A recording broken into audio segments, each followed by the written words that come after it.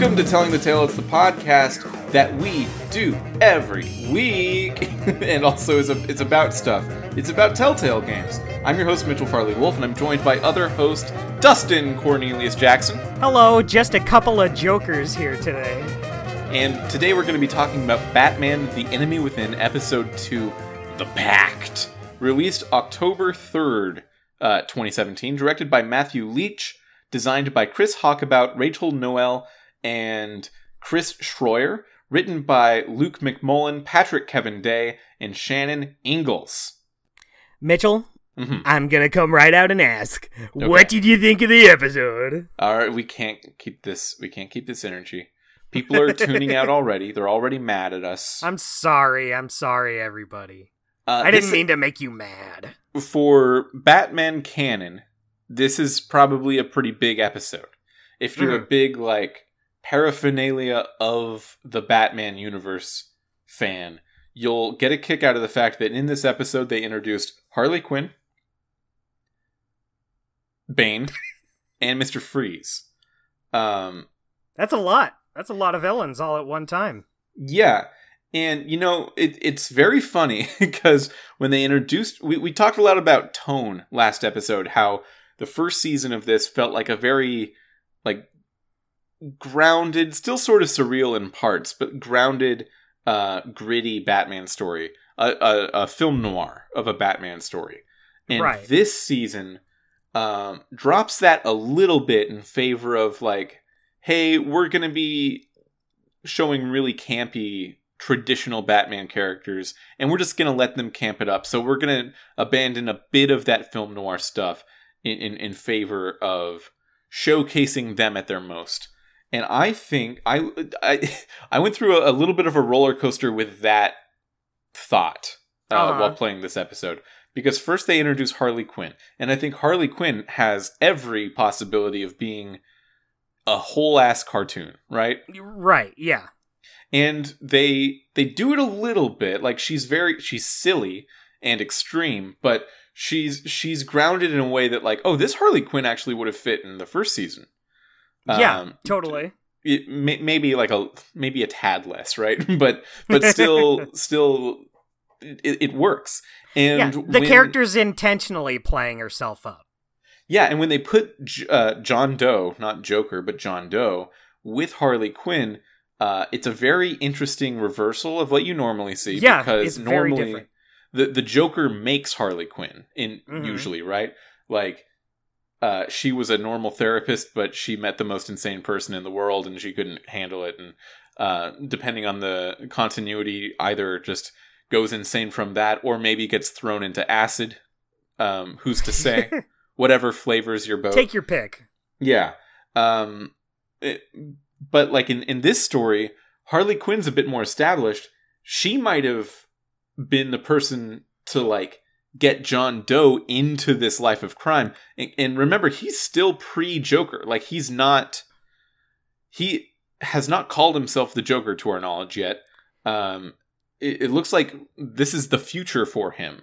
And that's kind of the anxiety of the whole season of hey, this guy's teetering on the edge of being the Joker. He's a powder keg about to blow. It's a reflection, I think, on Two-Face, because I felt the whole time, the whole time last season with Two-Face, I felt man, I know your whole deal is that you're going to be Two-Face soon. You can't fool me. Well, he didn't for you.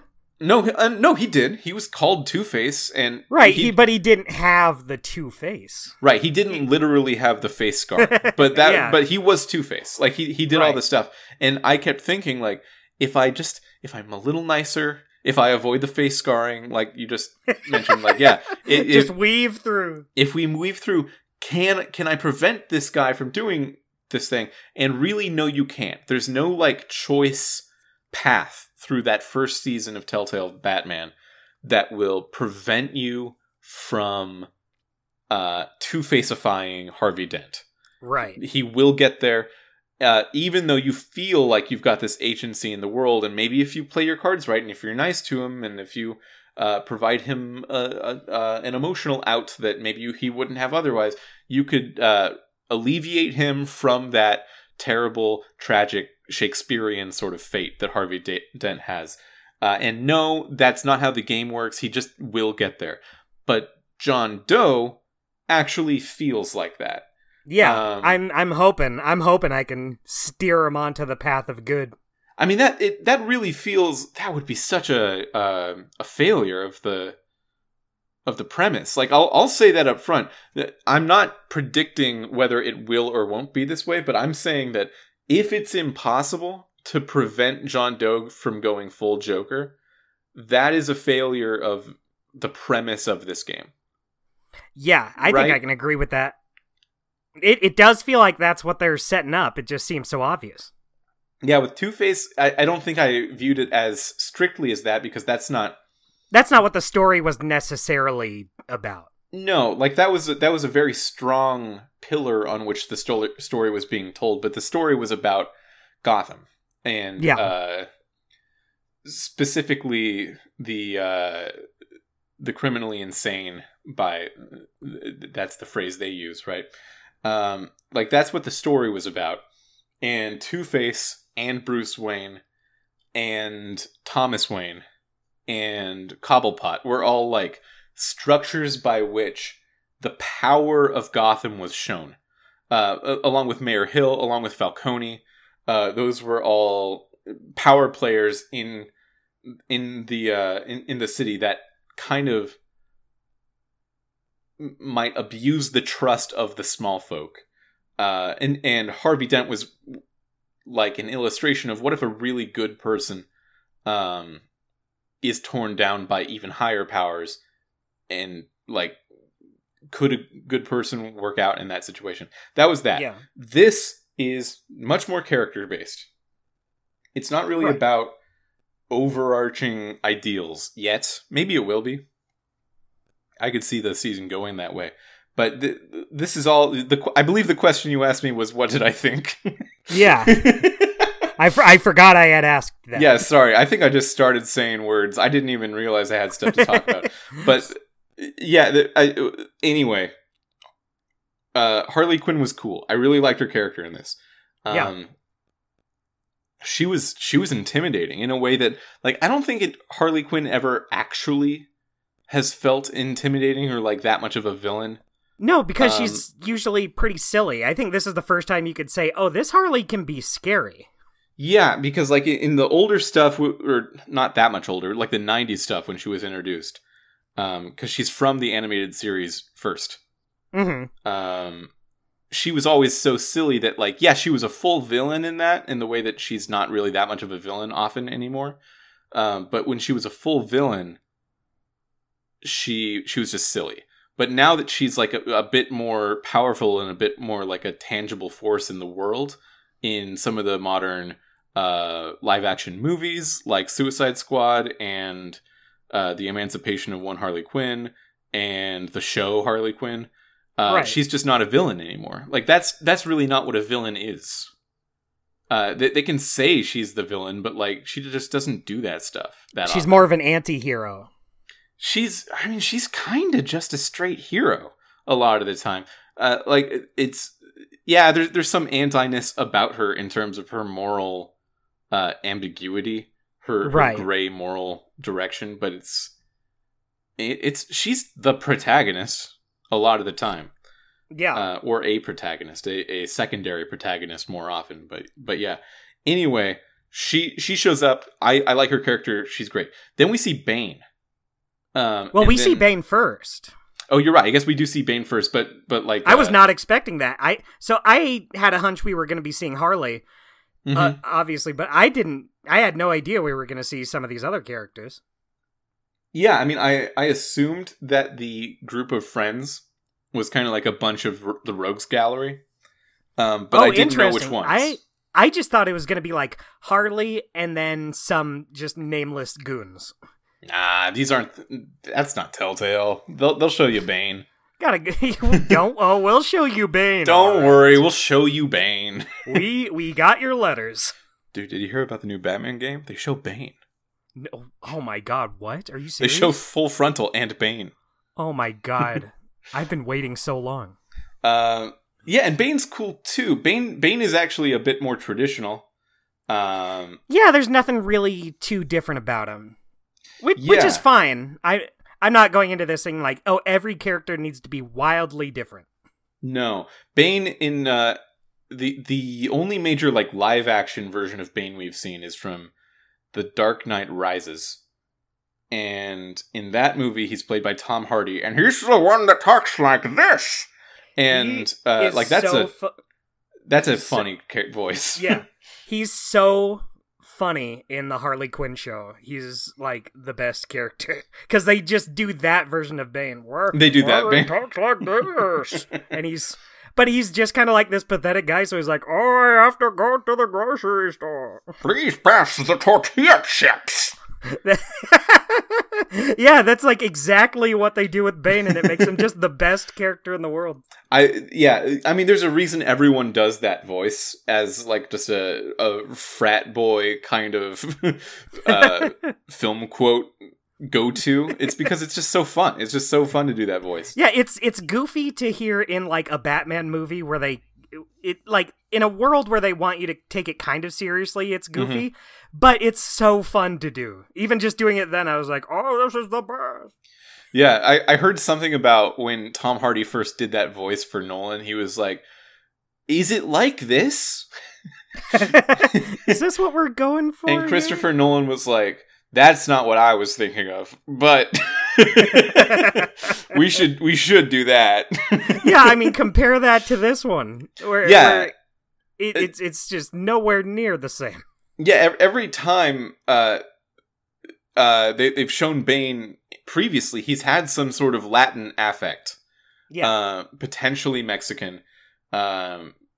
Just voice that kind of informs the character, because as they show in this episode, like they show Bane's little office, and they have him have posters of luchadors, of Mexican wrestlers, and they like that makes sense. That really puts into context a lot about Bane, right?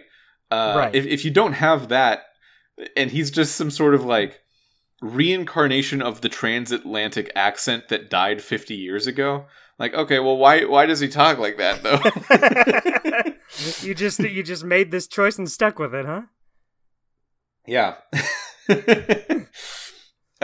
Yeah, but I like what they do here with Bane. He's back with his Latin affect, and he's like a I think you wouldn't necessarily consider Bane to be a typical villain in this world either, because he looked up to the Riddler, and the Riddler was like a vigilante, like Batman, but he just didn't have the no killing code. Right. And he kind of went off the deep end at the end. Bane looked up to Riddler, and Bane's like a union guy. That's like his take here. I like it. Yeah. You know what's funny? I didn't even think about it when going through the episode. When I was playing it, I thought it was normal. But now that you say it out loud, it's like it's weird that Mr. Big Strong Bane would look up to the Riddler, who was a nerd loser. Yeah, but I think they were like morally aligned on probably a lot of stuff, like the Waynes being a scourge on Gotham, and they were kind of right about that, right? Yeah, totally. Yeah, and Bane's deal, like, he feels like a labor union boss, like an extreme version of it. Last year I played Disco Elysium, and I feel like Bane would really like jive with a lot of what they talk about in that game in terms of like work labor unions and stuff. And that being the form of like political rebellion that works. Right. Yeah. He should play Disco Elysium. He should play Disco Elysium. So like this group is now kind of set up like the Riddler was at the head of it because he was this really old school form of vigilantism, and Bane was maybe second in command because he had this very like small person the average worker, blue collar American defense built into him, and like he was working with the Riddler's tools to bring that to Gotham to like the Union force. And I think that's a really interesting take on Bane. Every time we've seen Bane in notable things, he's never like he's definitely the bad guy, but he's also you always see this really humanized Bane in a way that you don't see the Scarecrow or like Ra's al Ghul or Joker, or even he's Two-Face. Not like a big crazy supervillain guy. Yeah, like even when Two-Face goes evil, he's like, "Oh, what you're doing is actually very bad." When Bane is evil, it's like, "Yeah, you are," but like even I can see what you're doing is like you're just going way extreme on something that kind of has a point. Yeah, you got to reel it in, but otherwise you're not the worst. Yeah, so I like that. And all of this was me kind of gearing up to talk about how fucking on the money exactly what the concept is and no changes to fit the tone whatsoever Mr. Freeze is. Yeah. Yeah. It's just, he's just as straightforward Mr. Freeze as it gets, which is fine because I think he's a very strong concept for a character. Yeah, no, like he for real is it might be too far in my opinion. Yeah, it might actually just be like a little much because you've got things like the Penguin and they rationalize the fact that he wears this mask that makes him look like a penguin because it's almost like a plague doctor mask. Right. Because of the gas stuff that was going around. And like they take these things that are campy and pretty funky on their own, and they turn them into like they go out of their way to rationalize why it would work in a world like this. Like the Catwoman dresses up like a cat mostly because it is coincidentally the best way to dress up like as a thief. And then she just added the ears. Like, the ears are really the only thing. Like, well, it's already a cat suit is what you call. Yeah, I mean, we can have fun with it. Yeah, we can have fun with it. Let's add the ears. Why not? I'm not going to not fit through a vent because of these ears. Let's add them. Yeah, and he's a cold guy. That's his deal. He's blue because he is cold. That's true. I get what you're saying. Yeah, like they say his backstory. It's like a sad wife backstory, you know, and that made him icy cold. But yeah, sad wife, icy cold. It all adds up. It circle makes the square, really. But Mr. Freeze, it's like I miss the film noir stuff a little bit, is what I'm saying. I guess I miss what they did season 1. I thought it was more effective. See, that's interesting, because I get that, but remember, I thought season 1 was a little too dry, and I feel like I'm liking the a little more fun we're getting here, a little more.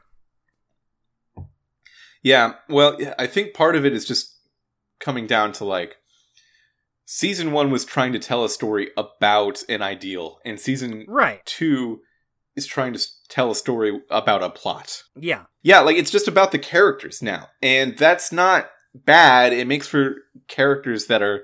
They've got a little bit more going on. I think Alfred in this season has more going on than Alfred in the last season. But the story as a whole probably has less going on because of that.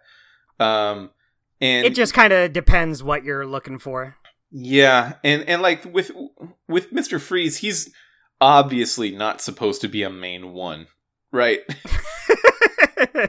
He might die out in the next episode, and I think that would be totally could. He's a safe, killable character. I mean, Riddler died. Riddler died, although he's still at play. For some reason. Yeah, I guess we'll see. I'm wondering where that's going to go. Yeah. Okay. So that was me sort of diarrhea at the mouthing. That was not good pod. I just had to say what I had to say. We're talking about. Okay. Well, I think it was a good pod, actually. If you compliment me too much, I'll lose my ability to self-edit. Hey, you know, do a better job. Why don't you? Okay, is that better? Is that better balance? No, that hurt my feelings. So we need to find a middle ground. I'm not good at this. Yeah. So what was I wanted to ask you, like, there were a lot of cool moments in this episode. Mm-hmm. But what was your big, like, takeaway? Walking away from the episode, what was the thing that you were thinking about the most, do you think? I was really wowed by the John Doe stuff. Because at this point, when we ended last week's episode, I was thinking, oh, he's just gonna become the Joker and that's it. But no, I really liked in this episode showing how, no, he is really... He's in a position where he could go either way, and you just have to try and really hope that he leans to not do the Joker. Yeah, like... I thought it was a really interesting way to portray the character. There was a moment where I was thinking, like, is he already the Joker and he's trying to trick me? That's what I thought was going to happen. That's what I thought up until now. Like, during episodes 4 or 5 of season 1, when we just met him, I was wondering, like, are you already Jokering? Yeah, like he's Joker, but he's on the down low. He's John Doe, so people don't know he's the Joker and immediately are afraid. You have to tell me if you're a Joker. Yeah. Yeah, come on, man.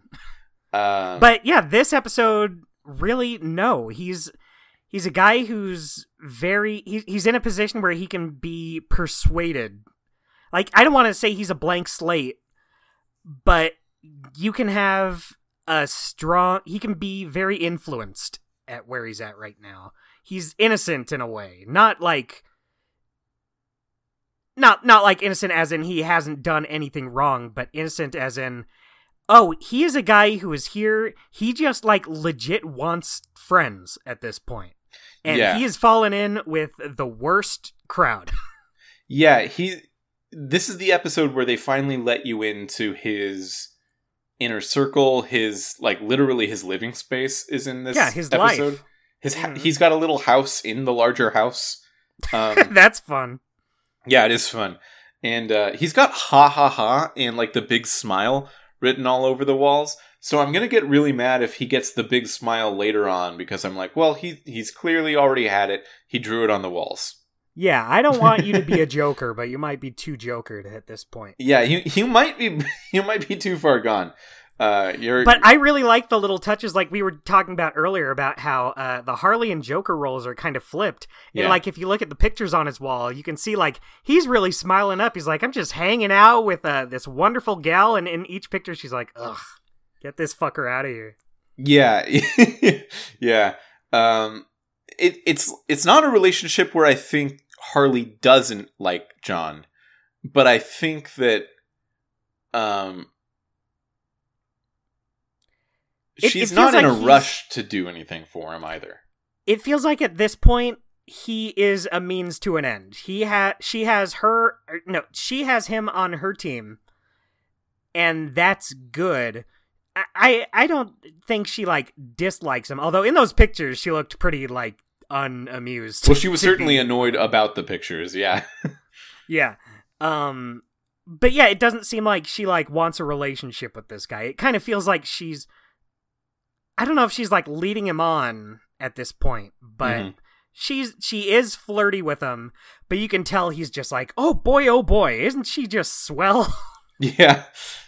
She's I think I read, like, a little bit of charm coming off of John onto Harley. Like, I think Harley's, like, a little bit charmed with John. I think John wouldn't be there if that weren't the case. True. But, like, what reason would they have to keep him around otherwise? Yeah, I mean, he seems good in a scrap, and he's got, like, really good improvisational skills, which is the Joker's MO, right? It's really not interesting. Usually superpowered at all. Yeah, it's really interesting having his role in this gang. He's kind of like the bottom rung of the ladder right now. Yeah, like, it kind of feels like you. Yeah, besides you when you join. Yeah, but, like, in this big group of supervillains, having who could potentially become the Joker be like the guy at the bottom that it seems like people just kind of tolerate him being around other than Harley. Like he doesn't really talk to Bane or Freeze that much, so it's hard to get a grasp on their relationship, but it seems like he is really happy to be there and they are indifferent. Yeah. Which is interesting. Just everything about this, I feel like, is... We were kind of talking last episode how the stuff they do with Riddler is just kind of... It feels just kind of like typical Batman fare. And this isn't, like, tonally different. This still feels like, oh, you have your supervillains, they're over the top. But just the way they're handling John himself, or how they're handling Joker in this story, is a very different way to do it, which I like. Yeah, John Doe as a concept is very foreign to Batman. I like it a lot, yeah. Yeah, I wonder if there's a chance that we can steer him so far off of the line of being Joker onto the path of being Robin. I brought that up before. I brought that up in a different episode. That would be fun. That would be great. Yeah, I don't think they will, because Robin doesn't have green hair. Yeah, I mean, sorry, man. Yeah. Yeah. Love to have you on as Robin, but you gotta do something about the hair. But they do a good job of, like, getting you on John's side. Like, yeah, in season 1, it was just like, when is he gonna Joker? When is this gonna happen? But here they make him into a sympathetic character. It's like, you want to help him stay clear of that life. Instead, I think about how in season 1, I was like, oh, Harvey Dent, I have the opportunity to let him get his face melted and become Two-Face? Well, I gotta let that happen. That's just how it goes. But now, here, I'm like, if I can prevent this guy from becoming the Joker, that would be so cool. Yeah, I would really like it. I would want him to not Joker. I'm really hoping that's where this is headed. How sane do you think he'd be, even if not Joker? Do you think he'd be, like, really erudite and hang out at libraries more? No, I don't. I feel like the way he is as John Doe, he would still be like interrupting funerals every day. Every day. Yeah, he still wouldn't be like cool. They gotta stop letting him live in the funeral parlor. Yeah, it's he doesn't pay for it. Just don't let him stay there. Tell him to live somewhere else. So there's a bunch of plot points that happen throughout this episode, but I want to talk about one in the middle that I resonated with the most, which is that you find out that you're supposed to meet John at a bar, and John's giving, like, maybe therapy to someone else who was Zaz, right? Like the puppet master, right? Who was also in Arkham with him. And it seems like bad therapy, but, like, for some reason he's just earnestly doing it, which is charming in a way. Well, it's one of those cases where, like, you don't know if it's on the up and up or not. Like, you just kind of come in the middle of it. Like, it could be sketchy. The guy's talking about giving him medicine, and who knows if it's, like, actual medicine. Yeah. You don't see it. So it could just be, like, drugs, something shady. I like to think he's trying to actually help people, though. Like, he's helping Bruce. I mean, yeah, he's also making it harder for everyone he helps and is not good at it. But... Yeah, but, you know, not everyone's good at everything. He should be better at some things. He's good at smiling. Oh, not as good as he will be. Yeah, but anyway, like, they're about to leave the bar, and John says, like, hey, it's time to meet up with my friends. And by the way, I think I'm in love. It's this woman, Harley Quinn. And if you could, just be a wingman. Dap me up, bro. And you as Bruce have the opportunity to say, like, yeah, sure, I'll help you out, man. I really want to help him out, but she's bad news. She's very bad news. Yeah, she gets in the car, and she immediately has this, like, overly intense, intimidating aura that, like, she has her big metal hammer. Yeah, that's already strike one. Yeah, and I was wondering how they were going to do, like, the hammer of it all. in this universe. But it's just a normal sledgehammer. Yeah, but it's a sledgehammer that, like, you really put two and two together. Like, oh, I shouldn't be thinking about this like a toy mallet. If I think about this is actually a horrifying weapon. Yeah.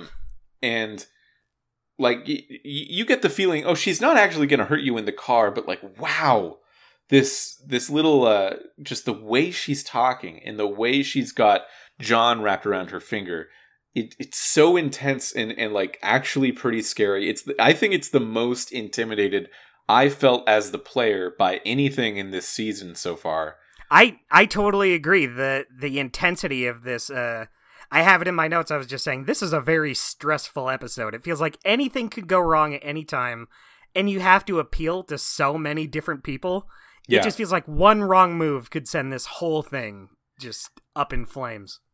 Yeah, like, I'm sure everyone's probably had a few moments in their life where they're hanging out with someone who is maybe a loose friend or like a friend of a friend, and they're just being too loud in public, or like just making too much of a scene of themselves, or like dressed incredibly scandalously for like the thing that you're doing, whatever it is, like, and you just have this like itch on the back of your neck of like, I'm not going to be embarrassed by you. Like, it's not that, but it's something like, please calm down. I can't just tell you to. I can't just tell you to calm down.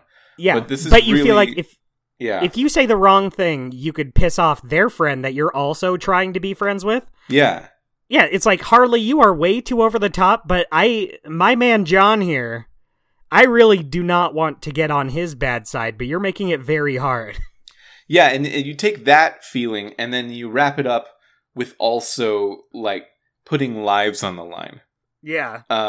Like, people could die if she doesn't calm down. And, like, whoa, what an intense feeling. I don't know if there's been, like, The Walking Dead had some. The Walking Dead had some villains who were, like, approaching this level of, like, intimidation. But certainly not in the other Batman series, and, like, not in too many other places in this. Like, not Borderlands, not Wolf Among Us, not really Game of Thrones. Game of Thrones maybe a little bit more, but not so much.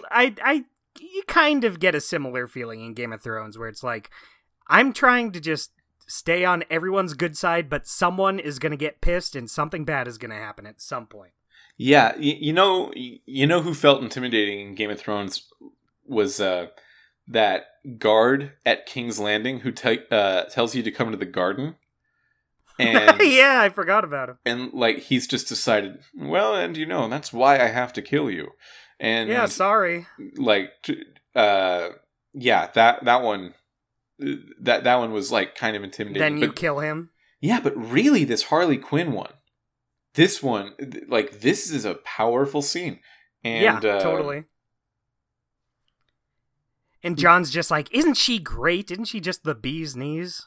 Yeah, and she she does this thing where she says, hey, John, can you go to that corner store and get me a slushie? I'll give you $1. And he gets out of the car and he walks to the store, gets a slushie, comes back. And I cannot imagine how John interacted with the cashier at the store. You seem like someone we should be keeping tabs on all your interactions. I don't know if you bought it. I don't know how you got it. It turns out he didn't, because the guy comes out saying, hey, come back here, thief. Well, no, that was for the car.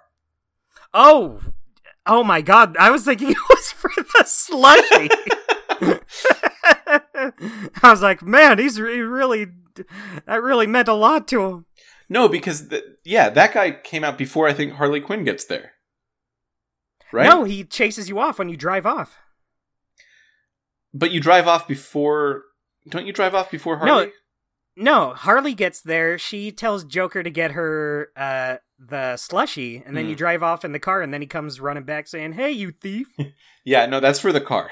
I thought he got really angry he stole the slushie. Yeah, I don't think you leave the 7-Eleven if someone steals a slushie. I think you get past the door and you're like, well, that's 5 cents I'm not going to see again. The cost of a slushie. I guess I'll live. And then Harley, she's using a lot of body language to be overpowering, but also sexual in a way that is very specifically meant to put Bruce on edge. So she leans over the seat that you're sitting in and tries to give you some of the slushie, and then John Doe looks at you and he's like, "No." It said John Doe is getting jealous. Yeah, John Doe. Wait, did you take some of the slushie? I did take some of the slushie. I had a sip. And he got... Yeah, that's what I thought would happen. I didn't do it. And I said, no, but I bet John would love some. That was probably the right call. For me, I just took it because I didn't want to... I was so scared of Harley at that point. I didn't want to piss her off. So I was just like, yeah, okay, I'll have a sip of the slushie. And it said, that made John jealous. And he just kind of looked a little sad. Yeah, I have this in my notes. Harley wants me to drink the slushie, and this is hard because I love ice drinks. I would love nothing more than to sip this slushie. Yeah, I don't know if we've talked about this too much on the show. I love iced drinks. I love slushies. I love Slurpees. I love ices. They're my favorite. I love them. Every time I go to the movies, I get one. Every time I go to the Burger King, I get one. That's so interesting. I'm not a slushy guy. I'm not like an iced drink kind of person. I love crushed ice drinks. I love them. So for Harley to offer me some, I knew I shouldn't because of my good friend John, but it was genuinely hard. Genuinely kind of hard. Yeah, I didn't think taking a sip of it would be like, oh, yes, please, Miss Harley, don't mind if I do. It was more just, okay, we're all cool, we're all friends here. We'll all enjoy a slushie. I was also trying to play Bruce Wayne as really aggro in this moment.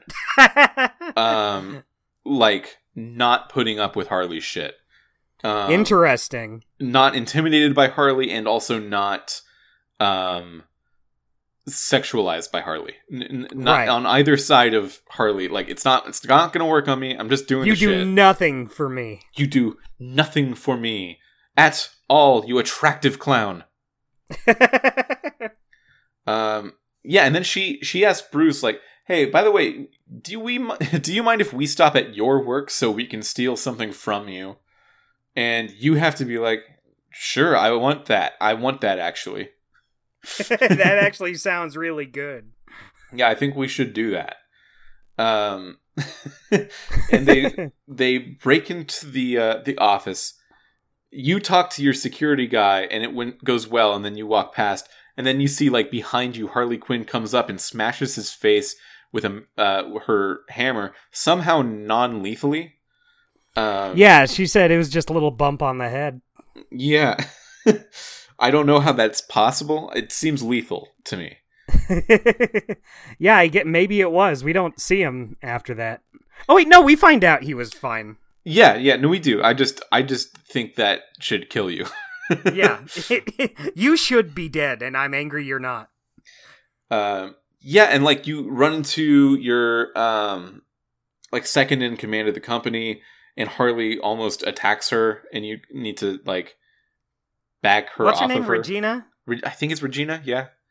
Yeah. Yeah. It like you need to lure them into your own secret lab and show Harley Quinn and the Joker where your tech is and how to get to it. There's a lot that's happening here that it'll put you really uneasy.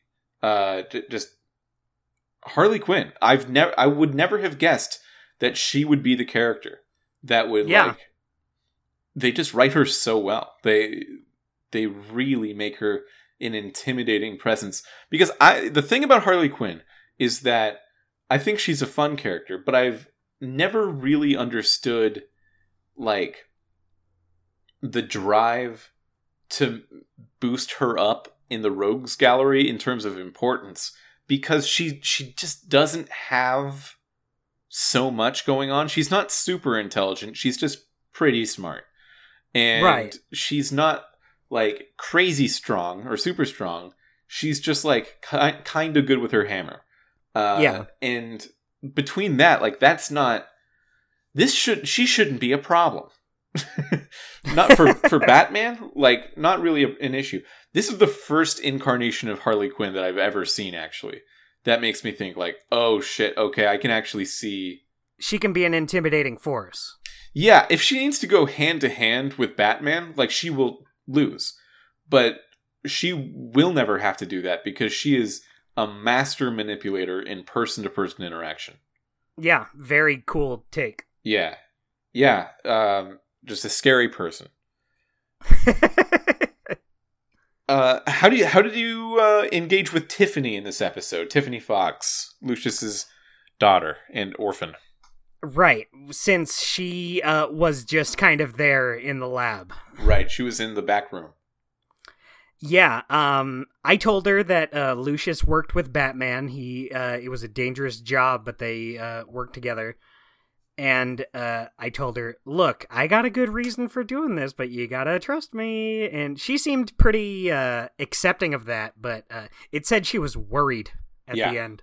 Yeah, I got that too, exactly. I was really glad that they let us actually finally tell her stuff.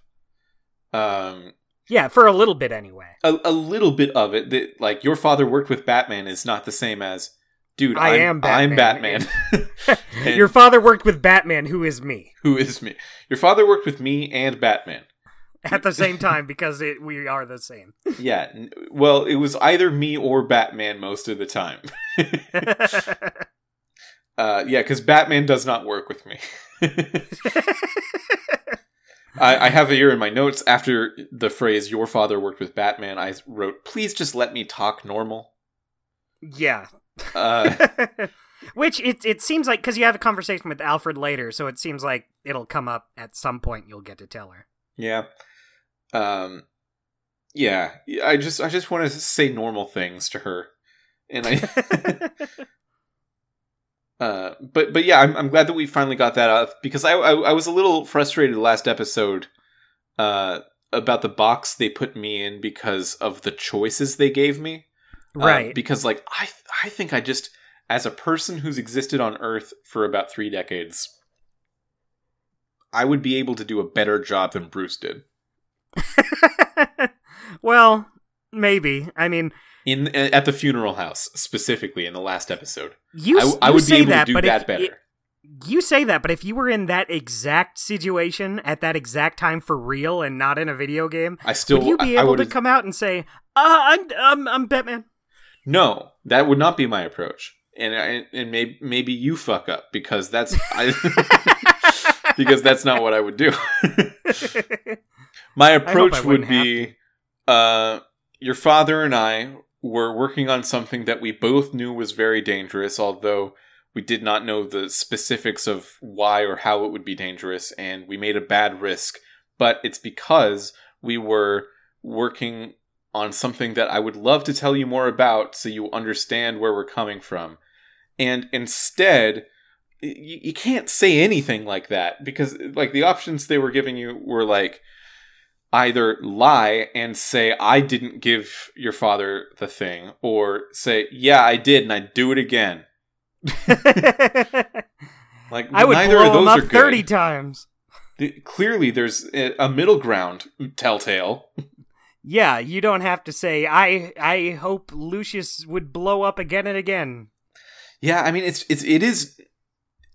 I understand it's a limitation of the format they've chosen, but maybe that means work on the format. Because if they give me 2 options, and both of them are on the extremes, and it's not just that I would have picked something in the middle, it's... If they didn't give me a choice, I would have just assumed Batman would say something in the middle, because it's the only obvious thing to say, and that's not an option. And it's not an option because of the circumstances limiting it. It's not an option just because I guess Bruce Wayne didn't think of it, because he's not that smart. Yeah, he's only smart when he's Batman mode. Yeah, it's the tech that makes him smart.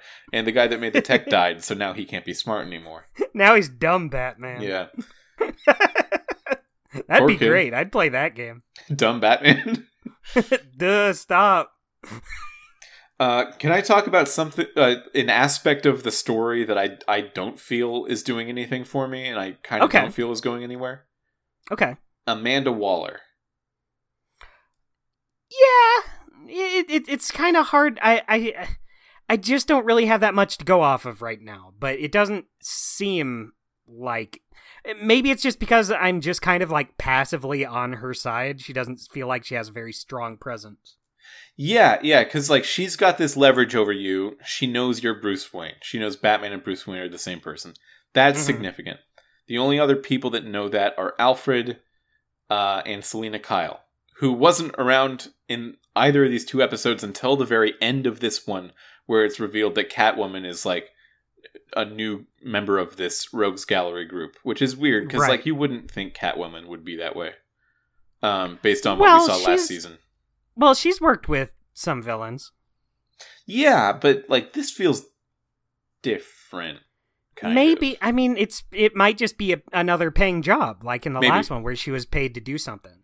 Yeah, we'll have to see. Yeah, I think like in episode 5 of last season, Catwoman kind of left saying, Bruce, do you really think I'm a good person? And you have the option to say like either yes, no, or you can be. It's more complicated than that. And then she's like, what if I'm a shitter? And leaves. So maybe this is sort of making good on that. Like, no, she was a shitter, actually. Actually, I suck. Sorry. Yeah. Just because you had sex, Bruce, you think you're cool? Do you think you're cool with this woman? No, you are not cool. Yeah, so she's got some staying power here. What were we talking about? Oh, Amanda Waller. Amanda Waller. Yeah, Amanda Waller. Yeah, she's got this leverage on you, and it keeps being brought up as like the reason that you should stay under her authority. But she also says like earlier on, like, "Hey, I'm not going to tell anyone. I just want to work with you. Just be cool." And I want to work with Batman. I like can constantly go back and forth between Amanda, I don't have any problem with you. Just say what you want to happen and we'll get it done. Because like there's reasons Amanda Waller can be a shitty person. But we haven't really seen them so much yet. No. Even in this episode it says like Amanda Waller hated that you called Gordon before her. Yeah. But that doesn't... She's fine with it after. She's just like, that sucked, but whatever. You know, we're on the same team here, Batman. Yeah, and it's also like, I got a boo-boo, so I called my friend, not my boss. Yeah, I wrote down in my notes, if Amanda Waller says anything about this, fuck her. I was beaten within an inch of my life here today. I got a boo-boo. Instead of yelling at me, don't tell me I did it wrong. Yeah. So, like, it's this power struggle between Gordon and Amanda Waller. And Waller's like, hey, I will only be here during the amount of time it takes to get into this villains group and take them down. And that's exactly how long I want to take here. Right. Yeah, and I think that's respect. I think that's fine. Like, the fact that Gordon's having a problem with it is like, man, I gotta be tight with Gordon. I can't say anything that's not tight with Gordon because I made that choice earlier. That like one of my core Gordon, things we're I feel about so is that bros. I'm cool with Gordon, but yeah, like at the same time, like it's Amanda's making really reasonable things. Like she's doing reasonable things. Yeah, Gordon was saying how she doesn't care about the law. She works outside the law. But she's been fine so far. She hasn't like made any strong impressions. Yeah, and also like the thing that you hear the thing that you hear more about Waller is like, oh, she'd let her own agents die in order to get a score. Something like that. And that's the exact opposite happens in this episode. Yeah. Yeah. At the end she's like, I'm not risking any of my agents. Yeah, she's Bruce Wayne tells Amanda Waller, hey, there's this group. It's the group you want. They're trying to rob an armored truck or whatever, and they're going to be at this place soon.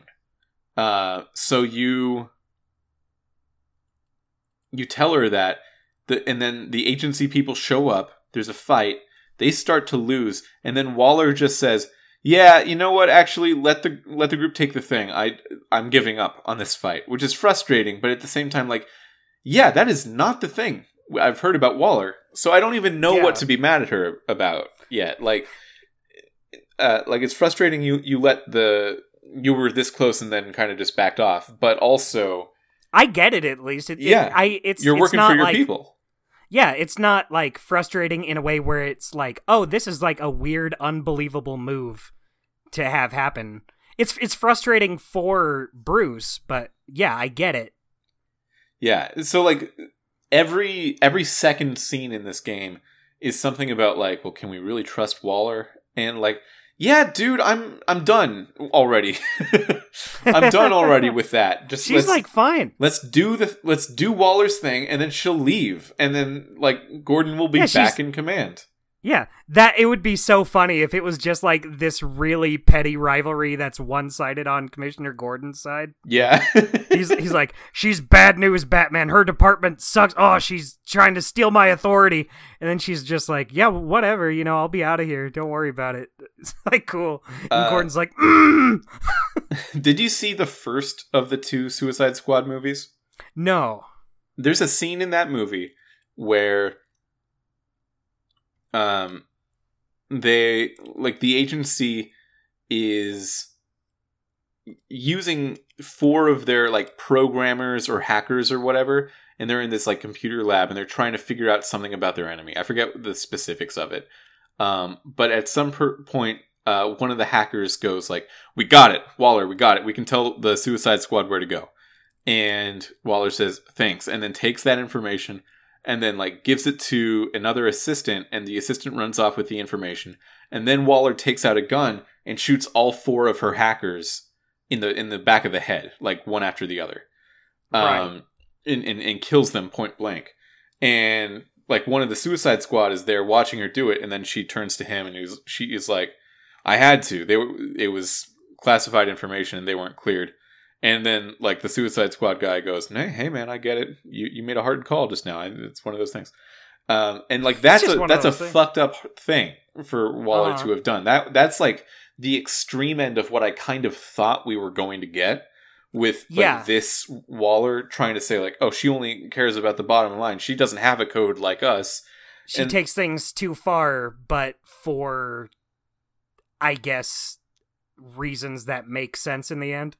Yeah, like I like a perceived greater good, but like even then, it's like, well, if it's just your opinion on a greater good, then it's you didn't have to do that. You could have just asked them nicely not to. Okay, now no one talk about this. Everyone keep this hush hush. And then the one guy that says, "I might talk about this," you can shoot him in the head, right? Yeah, that would. It's like, yeah, he fucked around and found out. Yeah, but like for how much I really don't like that movie, I don't think it's very good. That one scene, I think, sells the idea of Waller. Right. And like this game not only doesn't seem like she wouldn't do that, it seems like she's on the opposite side of that moral dilemma. So like I don't even know what we're upset at her about. Yeah, I mean she's looking out for her people, so what's the big deal? Yeah. What's her problem? Yeah. Maybe we'll see something going forward, but I feel like now after that, I wouldn't believe it if they made her go too far, because she's shown already that she won't. Yeah, I'm wondering if there was a like more of a strategic advantage that she's not talking about yet in giving the Riddler's body to this group. Yeah, I mean we're only 2 episodes in. It maybe there is a bigger purpose. Yeah. I mean, the obvious thing is like, well, is there a tracker in the body? Because,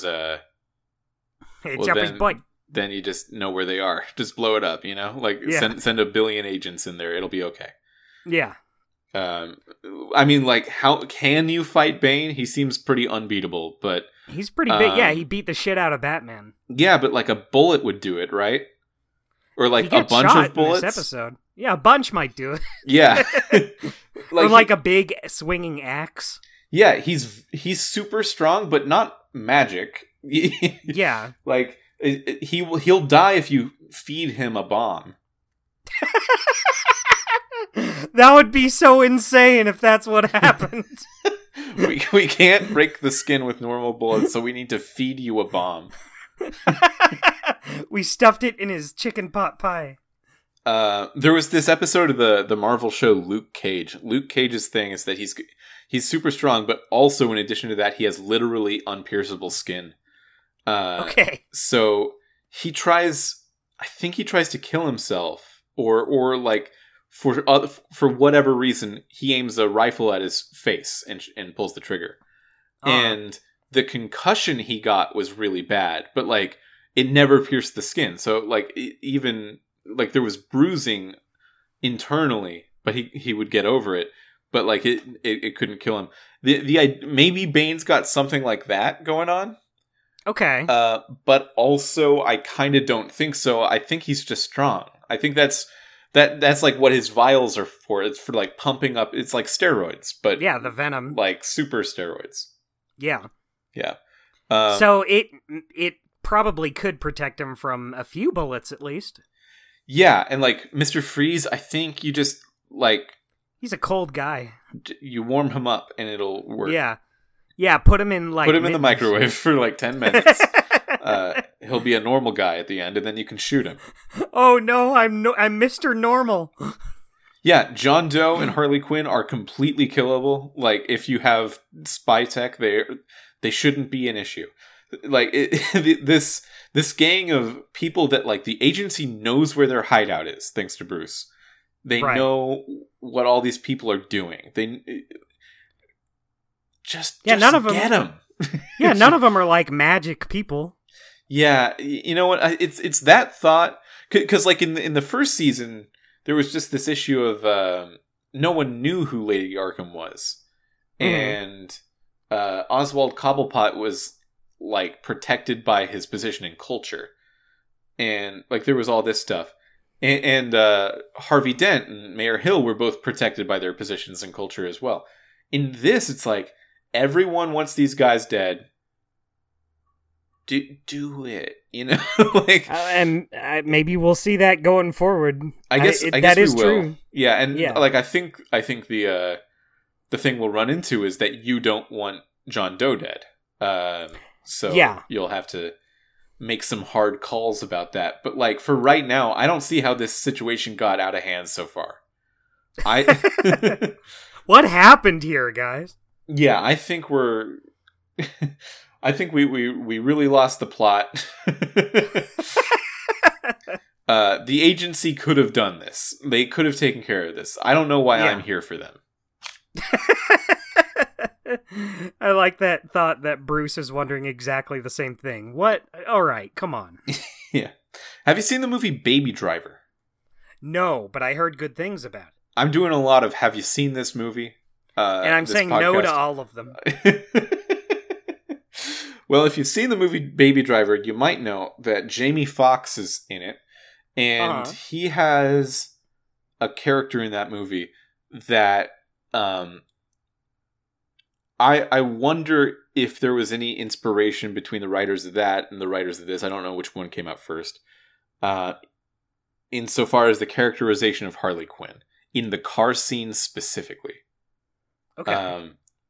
Of like being intentionally antagonistic in it, designed to push this one guy's buttons to see how far they can go, to see if he's actually loyal, like sort of a test by way of being really awkward and violent and just off-putting the whole way through. And in the movie Baby Driver, Baby solves it by driving the car in a way that kills Jamie Foxx. And I think that maybe Bruce could have tried it with Harley Quinn. The problem with Bruce is that he doesn't kill Harley Quinn or anyone else Because, like, again, this just like, it's so fast. He doesn't want to kill people. Yeah, I guess I don't either. But it does feel I like wouldn't. Amanda Waller would, and, like, she just could. Yeah, she could just come in here and do it. Yeah. And she's a coward, honestly. Yeah, I think Gordon, like, does Gordon kill people if pressed? I don't know if he's got the same code. I think he tries not to, but I also don't think it's like he would never. I feel like he wouldn't. My impression of Gordon is he is very, very law-abiding, obviously. I feel like he wouldn't kill people. Like, at least try not to. I mean, I think he would definitely try not to, but I also think that he's got a lot of cops under him whose lives are frequently at danger, and he would absolutely kill someone before letting one of them get hurt. Right. Yeah. At the end of the episode, in that, like, showdown between the Rogues Gallery and the agency, you see Bane and Harley Quinn, like, just going to literally kill some agents, just, like, about to destroy them. And you have the choice of heading one or the other off. And either one you do, you just, like, preemptively knock out the agents who are about to be killed by Bane or Harley. Mm-hmm. Which one did you choose? I chose Harley, and I don't know why I Interesting. chose Harley. Okay, I guess, yeah, oh, cool. Well, what happens with Harley? Okay, with Harley, she's about to smash this guy in the car's head in, and you stop her from doing it. How do you do that? You pull him out of the car and just kind of push him to the ground and say, "Hey, stay down." Okay, cool. You have the opportunity to knock him out if you want. Like, maybe that would appeal to Harley more, but she didn't seem upset that I didn't hurt the guy. So, as the getaway truck is going, is anyone left behind? Bane's left behind. Okay, so Harley is left behind for me. So that makes sense. Yeah, interesting. Yeah, so what happens with Bane left behind? So you see him get shot once, and it doesn't look like it hurts him that much. You just see, like a small blood spray, and he's like, that sucks. Mm-hmm. But then you drive away, and he yells out, "Cowards!" Interesting. And okay. Yeah, so he's pissed at us now. And back at the hideout, I forget if it's John. Someone says, like, "Oh, he's probably going to want to kill us if he finds us." Interesting. That's a different dynamic than I have. What happened with you? Well, so we have to leave Harley behind. And I bet you feel like Bane is a hypocrite here, because in my version, Bane says, "No, we're not going back for her. We can't. We're not going to risk everything just to go back for a person like that. We're not going to do it." Yeah, it's different when Bane's on the receiving end. Yeah. But, like, John Doe is in the truck with you and sees Harley being left behind, and he's screaming, and he has this like child's temper tantrum, like throwing his arms up and, like, cupping his head, and, like, he can't fathom what's going on. He's, like, having a hard time coming to terms, like, "No, you can't let her behind, no!" And, like, he's just having an awful time in a way that, like, it really looks like it messes with him. So maybe I'm, like, 10% more toward Joker than you right now. I don't know. You're more on the Joker. You're walking on the Joker side. Because Harley was left behind. And when they get back to the headquarters, John goes, "We have to go back for her. We have to go back for her right now." And Bane says, "She's not worth it. We can't do it." But then you have the option to promise John, "I promise we'll go back and get her." And I did do that, which I didn't feel good about, because I think I'll have to break it. I don't know if we're gonna. Yeah, I think this might what, be John? a llama in hell situation. This might just be maybe someone else will save her. Yeah, a real llama is stuck on the pressure plates, saying, like, "I don't know if I actually can come back and get her." What a phrase to use.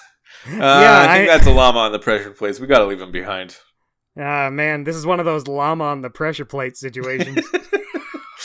If you've only like tuned in for our Batman episodes, you might not know that we're referencing season 2 of Minecraft Story Mode, where you have to leave a llama behind on some pressure plates, and you have the option to promise or not whether you're gonna come back for the llama, and you don't. Someone else gets it for you. I love that that's become a reference. Like, once we finished talking about Minecraft Season 2, I thought we were just done ever. It's not going to be like new Tales from the Borderlands where we're constantly bringing it up. But I'm glad that it's become a phrase. I think Minecraft Season 2 kind of stayed with me. It did me too. I liked it a lot. I just didn't think we'd be bringing it up again on the show. You know what didn't stay with me was Guardians of the Galaxy. I think that one I've like wiped a bit from my head. I liked it, but I think I'm kind of there with you where I thought it was good, but it is just kind of a disposable story at the same time. Yeah, and of course Minecraft is also a disposable story, but like... Yeah, but it's interesting how that one stuck with us because it kind of grew on us more than we expected it to. Yeah, there's concepts in there that like I think are hefty concepts and still worth thinking about. Like a llama stuck on some pressure plates. Yeah. Oh man, llama stuck on the pressure plates again. Yeah, and like Romeo's whole story as an admin, like building a city on top of the world in order to start over. Like those kinds of ideas are like, I think the equivalent in Guardians of the Galaxy was like your one choice to bring someone back, and that's what the whole like you can choose to bring one person back. And that was what the whole story was about. Whereas with Minecraft, like, even just some of the more inconsequential stuff, I'll remember it more, I think. Yeah, I think part of it is also, like, I don't think they did a bad job with the characters in Guardians, but it really does just feel like, oh, we're doing the movies, but we can't do what the movies do. Yeah. I mean, there's a lot of stuff like in those like middle Telltale games we've played, where it's just specific things that I'll remember from them for a while. Like I think Game of Thrones is a big one for this, where it didn't hit Walking Dead levels at all, but there's in almost every episode of Game of Thrones, there was like at least one thing that happened that I was like, oh, that's a concept that I don't know if I've seen in too many other places. I'll remember that. Like how the whole remember how your wife just gets murked at the end of Game of Thrones, in such an ceremonious way. She's just absolutely trashed. And it doesn't matter if she became your wife or not, or decides to love you or not. She's like, I'm just not good at fighting. Sorry, I can't live through this. I can't live through this. What was the one girl you play as his name again? Mira, yeah. Remember when she got her head chopped off? That was fucked up. Yeah, and that didn't need to happen. She could have had her guy do that. Yeah. I chose for her to get her head knocked off, but still, I'm like, that's not cool. It would have been rude. Yeah. Or like a lot of the dealings with like that first episode where the guy you play as for most of the first episode dies at the end of it, and you're like, oh, I guess I guess he wasn't a main character. Yeah, just like there's a lot of that kind of stuff, right? In all around Game of Thrones that like I guess I'll wonder aloud at you, Dustin. Will do you remember that kind of stuff in an interesting way, or are you kind of just done with that story? In Game of Thrones? Yeah, I know that like on the larger scale, you did not like that story, but like, did that stuff stick with you? Like those moments I'm talking about? I mean, I remember them when you bring them up, but it's not like I don't find myself like thinking about Telltale Game of Thrones ever. Yeah, that's fair. Cool art style, though. I think I'll probably remember this episode of Batman though. Like, I think it has some cool, like, you're in a big group of memorable villains. The stuff with John Doe is I like that a lot. I liked, like, learning who this guy is, learning, oh no, he just isn't the Joker yet, but he's in the very, very real spot where he could become a Joker. Just a cool central idea. Yeah, and they just do a good job with the intimidation in this episode. Like, it's just very high intensity, this whole episode. Just everything about it feels like if any one thing goes wrong, I am toast. I'm pretty toast pretty fast. I think if I was really there, Bane would kill me. Yeah, I think I'm going to remember this one more than the first episode of this season, for example, where it was just kind of a standard start of the story. Some Telltale seasons start out pretty strong, but I feel like this one takes you got to ease into it a little bit. If you were, here's a fun mind palace for you, Dustin, to admire the furnishings of. If you were in this situation that Bruce is in real life, actual you, Dustin, you're brought into the headquarters for whatever reason they think you can help. And you need to make good with the 4 characters in real life. Actually think about like these people existing, being criminally murderous people, and you need to like get the 4 of them on your side. John Doe, Harley Quinn, Mr. Freeze, Bane. Mm-hmm. Which ones do you think you would do well at or not? I think I would do well with John Doe, since I think he's unhinged, but he is a pretty friendly guy.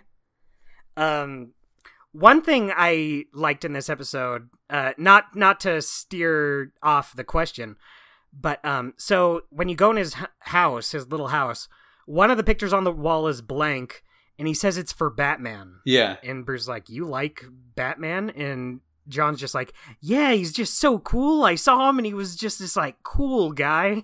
Yeah.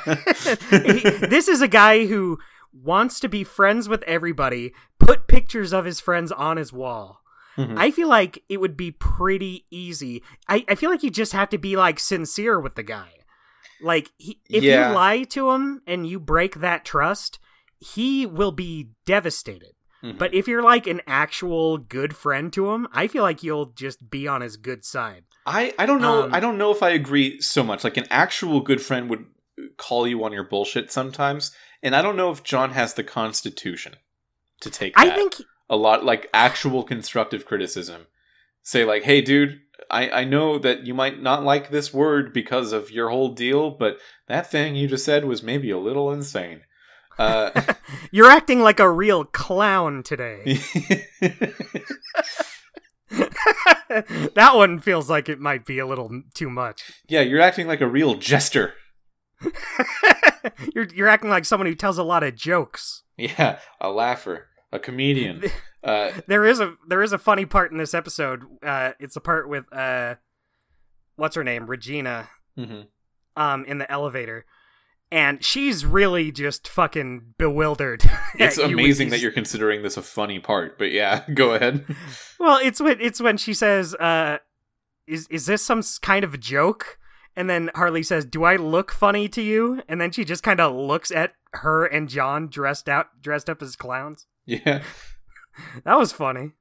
Yeah, I am wondering why Harley Quinn is dressed like a Harlequin if she's not formed by Joker, you know? Well, Joker's not necessarily a clown right now either. He doesn't have like the lipstick or anything too. Maybe he gets They do call him a her. Clown though, because he's got a pure white face, green hair, and dresses like a clown. I guess that's true. Yeah, I mean, it's a lot. By the way, I noticed as well, I told you last episode, the things they color on Joker are his green hair, his green eyes, and the third purple button of his vest. I missed one. They also color his left sock and not his right. What the fuck? Yeah. No, he's just got some color. What is that? The importance of the left sock? I don't know. I mean, I think it's specifically not important, and that's kind of like the off-kilter aspect with John Doe. In comparison, Harley Quinn, they color all the red parts of her suit and nothing else. which is kind of like a really interesting look if her face is also grayscale. Bane is all black and white except the venom in his tubes. Okay. Yeah. What it like when he gets the veins all over him? Are those? Yeah. You see that. That's kind of a cool idea. Yeah, and Mr. Freeze is blue. They let him stay blue in Shadows mode. That's interesting. I feel like that he would just work just pure white. I think they've done Mr. Freeze's before where he's just white, but maybe that would just be too much with both Harley and John Doe. Are you saying white, like the color white, or white like icy? Yeah, like icy white color. Yeah, maybe they're doing it like that specifically because there's this Shadows thing to give him an edge in Shadows mode. I don't know. Right. Yeah. I could see that. So we should talk about our choices where we left our characters. I left Harley angry. Ooh. Because she was captured. Interesting. Yeah. That makes sense. I left her happy. That's the opposite. Yeah, that is the exact opposite. I'm sure Bane would not. Well, Bane didn't get one of these, so who cares what he thinks? Bane and Freeze did not get one of these. Gordon is skeptical. Ooh. What's your Gordon? My Gordon is worried. Yeah, mine is skeptical because I think he thinks that Batman, just traded loyalties to Waller. But, for the reasons that we've already talked about, it's not that big of a deal, Gordon. I'm just... Yeah, don't worry. Take a chill pill, man. She seems very fine. We could just all go out for ice cream. Alfred is stressed. Yeah, same for me. Tiffany is worried. John is sad because Harley was captured. Is that what you're... For me, no, John is happy for me. Oh, John and Harley are both happy. Okay, I think you just did better this episode. Yeah, well, it just worked out that the person who you helped, Bane, it doesn't matter. No one cares how he feels. Yeah, and Waller is content. Waller is also content for me. And I am of the 95% of people that did do the pinky swear with John. I did too. Of course I'm going to pinky swear. Of course I'm going to do a pinky swear. Why not? That does seem like in the moment I'm thinking, in classic Telltale fashion, this could be something that bites me in the ass later. Yeah. But right now, I have no reason not to. At this specific point in time, he seems like not that bad a guy. Yeah, I bet his pinky isn't even gross. Well, plenty of time for that. Segments. Ah! Let's do our segments. Golden moment, Harley car. Harley in the car. Okay, that's a good one. I put just hanging out with the villains, like when you're trying to appeal to them. I just thought it was neat having Bruce Wayne just having to be one of the guys on the team. Yeah, it does. It does make me be a little sympathetic for Bane, where he's actually trying to give Harley and John's new guy a shot, but he's fucking Elon Musk. I guess, yeah. Bane is, from Bruce's perspective, really off-put by everything, but really, I think you need to be pretty on the level to even give Bruce Wayne a shot in your secret criminal organization. Yeah. Yeah, everyone in the world knows who this guy is. It's probably too much exposure, but Bane's all right. I mean, I'm not all about it, but I won't immediately kill you. I'm going to be cool about this. But yeah, Harley in the car is just so intimidating in a way that I think is... it's surprising that they pulled it off in the way they did. Yeah, totally. And it led... Not just that, but... Oh, sorry, not just that, but the scene when you're breaking into the Wayne Tech lab. Yeah. And Tiffany's just waiting there, and you're like... Tiffany, I get you're upset. There is a psychotic clown woman out there who will bash your head in with a mallet. So please just be quiet. Yeah. And even John was like, I convinced John to not say anything about her to Harley, and he's like, well, I don't want to lie to Harley, but I'll do it for you, Bruce. Yeah. Yeah. He sounds kind of like Marty McFly's dad. The way you did it, yeah. Yeah, I did it the wrong way. I don't think he does sound that way in the actual game, but... Kinda. I don't think I'm, like, super duper far off. No, but I think I would only make that connection in the way that you do it. I'm the in-between. I'm the missing link between I think so. John Doe and Mr. McFly. Yeah, and also Homestar's Ronald Reagan impression. Yeah. Wow. Weekly Guy. For the same reasons, I'm giving it to Harley Quinn. Harley is very good in this episode. I would have given it to her if I wasn't just so into what they were doing with John Doe, who I gave it to. Okay. Did you give it to John last episode? I don't think I did last episode. No, I gave it to Gordon last week. Okay, yeah. Yeah, I think this is a strong time to give it to John. Yeah, I was just really into what it seems like they're setting up with him, and just the way they're portraying him in this, where he really can just be... He's like clay that can be molded in whatever direction right now. I think that's a very interesting take on him. But Harley is great too. This is a very different take on Harley Quinn, as we've already discussed. Yeah, and also think about it, like this is the 4th episode of this series with John Doe in it, and still it just feels like we're like only now let in. This is a really slow burn on this character. Yeah. But it doesn't feel slow. It feels like a appropriate amount of space they're giving him. Yeah, I think that's a good one. But yeah, I am giving it to Harley. I think it's just impressively written. Harley's great too. Choice cut is Harley Slushy. That's a good one. That's a good choice. Mine have a theme. All my segments are about that one scene. It's just all one condensed little spot. It really touched me. I'm glad. It was a very good scene. Mm-hmm. I gave it to Pinky swearing with John. I was like, that's another good one. Yeah. Yeah, and it I already said, but it's a choice that I feel like could be used against me later, but I still felt so strongly. I was like, oh yeah, of course I'm going to do this. Along with 95% of players. Yeah, and another option for choice cut I thought about was Bane wants you to kill one of his henchmen because he was potentially disloyal. Mm-hmm. Potentially disloyal. Yeah, and like, I'm sure that you didn't do it, right? Right. I didn't either. The idea that the game is just going to be like, I'm not just going to kill one of these guys, dude. Yeah. At that point, I had already talked to John and Mr. Freeze, so I was like, I basically already have their votes, and I just need the majority. I'm not going to kill this guy for one vote. Oh, I should note, I did not get the majority vote. Interesting. Yeah. How did that go? But you were still brought along? I talked to Freeze, and I said, like, hey, I've got a lot of tech stuff I could potentially help out your thing with your wife. And he goes, really? What would you would do that for friends? And like, then he says like, oh, we're not friends. And I'm like, okay, then my people, I would do it for my people.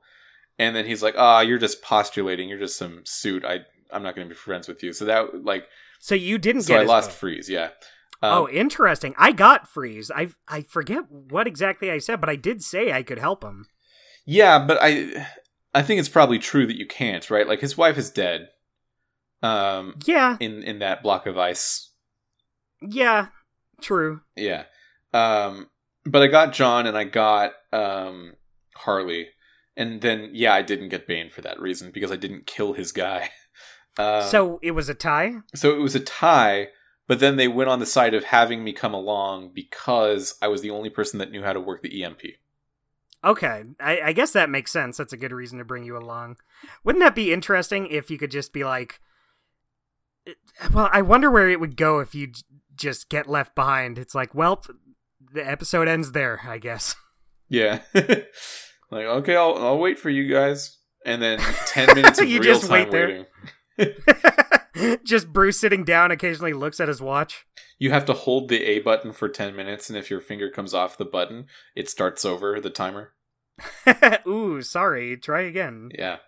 I want to Bruce make a wondering game like that where now. the fridge is. It would be great, I think. Yeah, it sounds bad. So that's our game. That's our show. That's the game that I liked it. Yeah, we did a good job with this episode, I think. Yeah, no, Telltale did a good job with this episode. Yeah. I liked it a lot. Like, last week, I do feel like I liked last week's episode fine, but I do think this episode, I actually felt things. Oh, they got through that ironclad exterior Dustin's always talking about, huh? They melted my Mr. Freezy heart. Yeah, I guess on the whole I'm conflicted. I think that what they've done with John and what they've done with Harley is a lot more interesting than anything going on with the Riddler last episode or the agency or Gordon. So like I'm on board with that, like the more character driven stuff. I still think that, like, I was hoping this episode would kind of lean more into, well, if we don't have the same tone as the first season, let's at least have a noticeably different thing that is itself interesting in the second season. I don't really think we have that, and for that reason, I'm a little, like, I'm finding it a little lackluster, I guess. But that the character stuff is still pretty interesting, and I like seeing how it's going.